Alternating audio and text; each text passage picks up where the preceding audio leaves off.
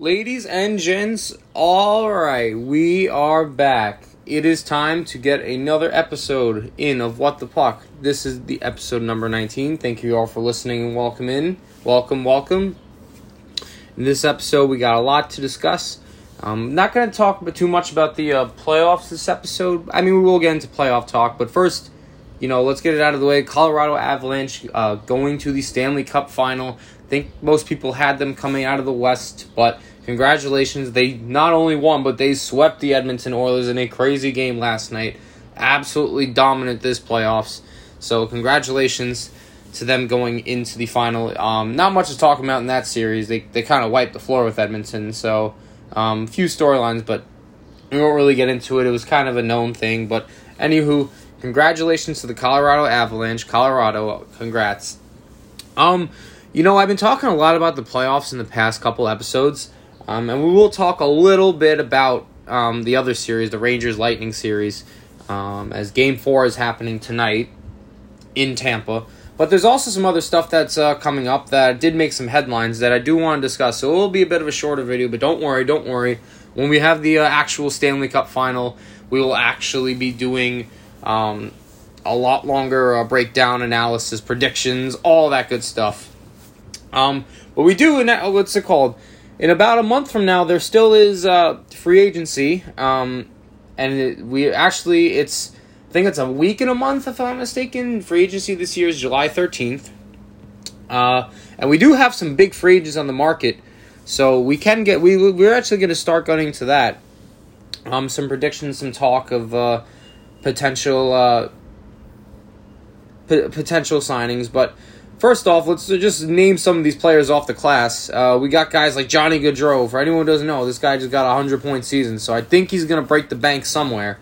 Now, do I think Calgary can afford to keep him? This is an interesting question, because Calgary's got him as he's unsigned. Monahan's unsigned. He's been with them a while. And then you got Matthew Tkachuk, who's a restricted free agent, and Andrew Mangiapane is also a free agent. So, tight cap and a couple guys couple guys that are going to stay, a couple guys that are going to go. If I had to bet money, I think Johnny Gaudreau is going to walk. I think he's going to walk, and I don't think it's anything like that he doesn't want to stay in Calgary. I think they've been in talks, GM Brad Treliving, with Johnny Gaudreau in his camp, but it's not a matter of whether the Flames want him. I think it's a Johnny Gaudreau decision, and I think he's going to walk, and it'll be a quick signing with somewhere. And the two teams that I have that are going to be fighting for him, actually two teams in the division I watch carefully, it's going to be the Philadelphia Flyers and the New York Islanders. Both teams need in scoring. Both teams going to be wanting to spend that money. If the Islanders can get some cap room, sure. But I think it makes sense for a team, a team that needs a leader and a face. And I think Johnny Gaudreau could be that with a team like Philly, ton of cap space. So why not might as well go after him, because Philly fans don't like rebuilding. So might as well try and get a superstar scorer out there. So anything can happen with that. He's not the only free agent. That's just my prediction with Gaudreau. The other big forward free agent is Philip Forsberg, a 40-goal scorer, obviously. And now this guy, I cannot see him leaving the Nashville Predators, and I think he's just too valuable for the Preds to leave, for them to not get a deal done. I know there's been it was kind of like iffy at one point, but I have to say it's gonna take a grind to get the deal done. It's still very early. It's still very early June right now. It's not even close to free agency, so this is just guessing. But I would say Nashville opens the bank for him and they re-sign him to a long-term deal. Although I have to say that Nashville has done some shocking things in the past. Like they've let some guys walk that you just don't really expect to walk or gotten rid of. Like I thought, Shea Weber would have been a Predator for life, but he got traded. I thought Ryan Suter would be alongside him for life, but he let him walk to Minnesota. So it'd be interesting to see what David Poile does in terms of what's going to happen. The next big free agent, another forward, is a little bit on the older side, but he still was a star at one point. That's Evgeny Malkin. Now, with Malkin, it's very interesting because Penguins are in a tight cap spot, and I can even throw Chris Letang. He was on the list here too, because both have been Pittsburgh Penguins since day one. It's been him, Letang, and Crosby, but Crosby's locked up, and I don't think Crosby's going anywhere. So Malkin and Letang are both free agents this year. Now, there's no doubt that Penguins are both interested. There's no doubt that these guys want to remain in Pittsburgh, but price and everything. You wonder where some of these guys could go. And with Pittsburgh's cap situation, does a guy like Kasperi Kapanen move? Dayton Heinen, Evan Rodriguez, Rickard Rakell, all these guys are free agents, so you don't know what happens. I can't imagine them signing all of them, and the Penguins do have other needs.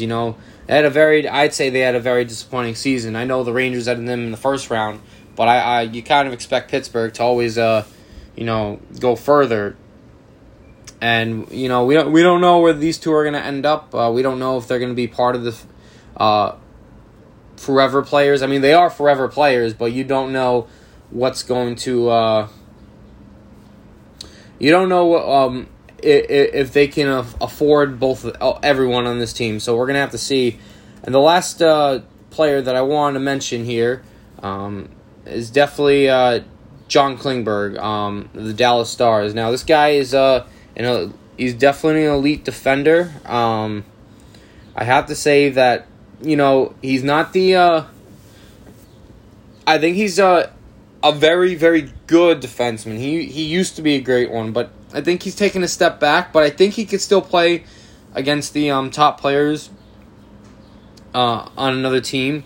You have, what's it called?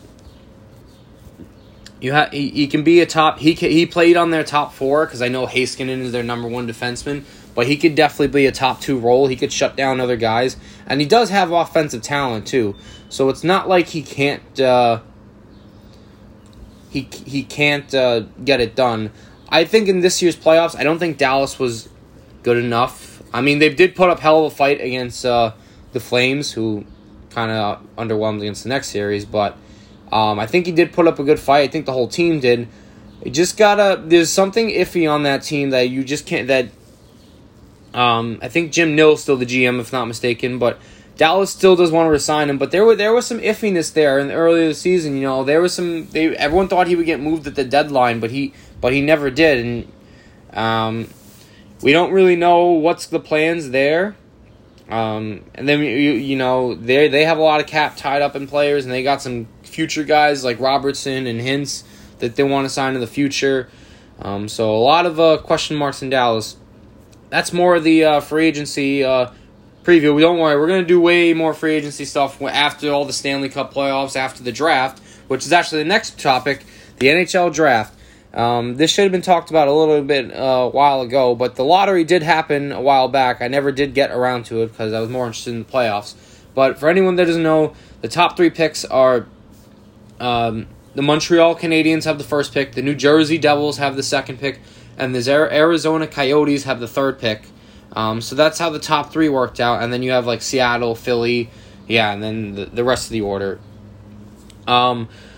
So right now, there is I do want to talk about the draft and the World Hockey because there is a kid who was kind of shot out of the rankings here, and he's been very impressive to watch the highlights of. And I don't want to butcher his name, but I know he's from Finland. Not Finland, he played in the Finnish league, but he's a Slovakian kid. Juraj Slavkovsky, alright? That's a fucking wicked name if I could ever pronounce that. Juraj Slavkovsky. Okay, I'm not even gonna, I don't even know if I butchered his name, but, do I think this guy's gonna be the next star? Yes. And here's why I say that. He's got elite offensive skills, and he's big too. He's 6'4", 218. That's what they have him listed. He's excelled in older competition against professionals in Finland, and then he played in the 2022 Olympics, where he was the youngest player of the tournament, and he's the most valuable player there too.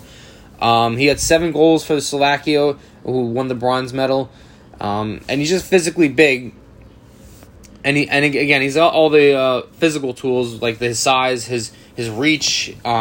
He's strong, on the boards, and he can hold his own. Like, he's not a liability out there defensively. So, the issue is he is raw, and he just shot out of the rankings. So, we'll see how it goes. Where do I think will happen in the draft? Because Montreal is the first pick, and I know Jeff Gordon's the GM. He really does like to draft. He likes to draft when there's no consensus number 1 pick. He likes to go position, and he likes to draft centers and defensemen unless these guys are supposed to be studs. I know back with the Rangers he drafted Lafreniere and Kakko, but he did draft a few centermen and defensemen his first year. This is really no big defenseman. I think he's going to take Shane Wright, the guy everyone's been saying is the first overall pick. And I think he's going to be that number 1 center, or at least or at least a number 2 center, number 1, number 2 center. I don't think this guy is going to be the next McDavid or Matthews kind of type play. I don't think that's what you're getting, but he might be the most complete player in this draft, and I think that's what they're going to take. I think they're going to take Shane Wright. I think the Devils are the team, that have the best chance of taking Slafkovsky. So he could go as high as number 2 in my eyes. I don't think Montreal will take him. I think Slafkovsky is going to end up either a Devil, or if they pass on him and take a center, which the Devils already have plenty of centers. They have Hughes, Hischier, and this kid Dawson Mercer, who had a very good rookie year. So they got 3 centermen, so I don't really think they need one. I think they could use the goal scorer, Slafkovsky, to help out offense. So we'll see what they can do. And then the Arizona Coyotes at 3rd, they might, if they get Slafkovsky, that means the Devils will take Logan Cooley, the American center, he's a faster player, he's smaller, but he's got good offensive skills. So it'll be an interesting way to see what happens. Very, very interesting. All right, so that's enough of the non-Stanley Cup talk. It was about 10, 15 minutes in there. Or am I at 12 minutes in this? 13? Okay. I would say that, now it's time to get into the Rangers Lightning series. Oh boy, am I loving this as a New York Rangers fan. First off, we beat the bunch of jerks out there in Carolina, and, yes, our fans are better. Anyone that says the Rangers fans are assholes, that's not true. No. We are not assholes. We are just loud people. We're not assholes. Loud and proud. And you know what? I loved all the... I will listen to everyone that did not like the Rangers and picked against them, because it just gave them fuel, and they came back against the Hurricanes and just absolutely destroyed them. And then, on home ice, this team looks great. We have a 2-1 series lead against the Lightning. And I have to say, Chris Drury did a fucking fantastic job at this trade deadline to pick up some of the guys that he did. I know not everyone's a great addition, but how about this? He got a guy like Justin Braun. He's the 6th defenseman on the team. Let me tell you, I'd rather have him than Patrick Nemeth. Okay, which was a stupid signing by Drury. Stupid, because Nemeth would just equals a penalty a game or a power play goal against the game, because he just couldn't stay out of the box. So that's why he had to get benched, and Justin Braun took over. So kudos to Justin Braun for stepping in there. He's had plenty of playoff experience. I don't think he's played horrific, but he hasn't played like great, but he's just the 6th defenseman. He's had plenty of playoff experience back when he was with the Sharks. When he was, I think it was like in 2011 he started going to the playoffs with them, or 2010. It's been over a decade by now. But he had plenty of playoff runs with them, got plenty of playoff experience. So good job on Braun to get that one in. How about another guy that wasn't really talked about? Frank Vatrano. I know in this playoff series, in his Stanley Cup run, he's got 11 points in 17 games. That's that's decent. That's not bad. Do I wish he was a little more consistent? Sure, he could be a little more consistent. But, he's fast. He back checks his ass off. I always see him making a good play on someone. And then he's always doing something right. I feel like he's one of those players that he doesn't really make too many mistakes. And I think his speed really does bring an element to the game. And he shoots the puck, too. He doesn't... some guys just, they're too afraid to shoot the puck. But, he's fit well on the top line with Kreider and Zibanejad. He hasn't gotten in their way and is able to contribute. So not bad for him. The next guy, the two more important guys. How about Andrew Kopp? Andrew Kopp has done pretty good this postseason. He's has 13 points in 17 games. A bit streaky player Kopp is, but you know what? He does do a lot other than scoring. He's a good penalty killer. He does, he's had some playoff experience with the Jets. He can score. He can. He's got a terrific shot too. Him fitting on the line with Panarin and Strome at times has been really good. Because both those guys like to set up, and Kopp just likes to shoot it, so that's a perfect fit. But I think the best player the Rangers got at the deadline is easily our fourth line addition of Tyler Mott. He's been one of the best forwards of the playoffs. I know not many people know about him. He's not a goal scorer. Okay, he's not the guy that's gonna light up the stats. He actually came back. I think it was in the Carolina series when. Because he got hurt in the regular season. He was injured all the way to playoffs, and he came in round 2 against the Carolina Hurricanes. But he got his first goal in that big game 3 in New York against Carolina. And then Mott, he's doing a pretty good job in this series against Tampa. He always is a great forechecker. That's why I really like. Tampa, you always hear that they're such a big team, but I really do like the Rangers' fourth line, too, of Mott, Reeves, and Gaudreau to match up against Tampa's big fourth line at times with guys like Maroon and Perry and, in the bottom 6 with Hagel, all guys that can contribute in Bellemare. That's a pretty good evenly fourth line matchup. Not many people can do that against Tampa, which is why I think it's actually hurting them because, You really do need a 4-line rotation out there, and some people say, "Oh, you shouldn't. You should really focus on the top 6 or top 9 and go heavy there." I think it's about balance that wins playoff games. I think all 4 lines, all 3 defensive lines need to be. They can't be a liability out there because the top teams don't have liabilities, and you just got to fight through it. Like I said, Tyler Mott is not a point scorer, but I have to say he's ever since that bubble run in Vancouver that he had back in 2020, he's been a playoff performer and he just does his job well. And he, like I said, great speed, great penalty killer. He doesn't really make a whole lot of mistakes. He blocks a lot of shots too. I noticed that he puts his body on the line, so. Great job for the New York Rangers. Great job for Chris Drury to assemble this team because no one picked this team to go to the Eastern Conference Finals at all. And the fact that they even have a 2-1 series lead in Tampa has really made this series interesting. We'll be watching Game 4 tonight for sure. I think if the Rangers can get this one, they'll win the series for sure. If they lose, it'll be interesting and more dicey. I don't know. But they do need to steal just one game on the road. I know last game was a bit of a heartbreaker, but the reason they lost that is because they gave up too easily. They sat back, and Tampa just outworked them.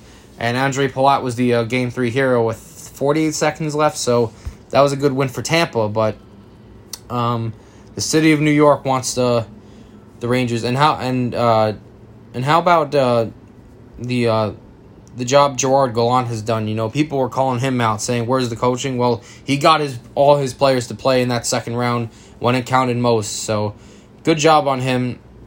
Hopefully, the Rangers can take out the Lightning and face the Colorado Avalanche in the Stanley Cup.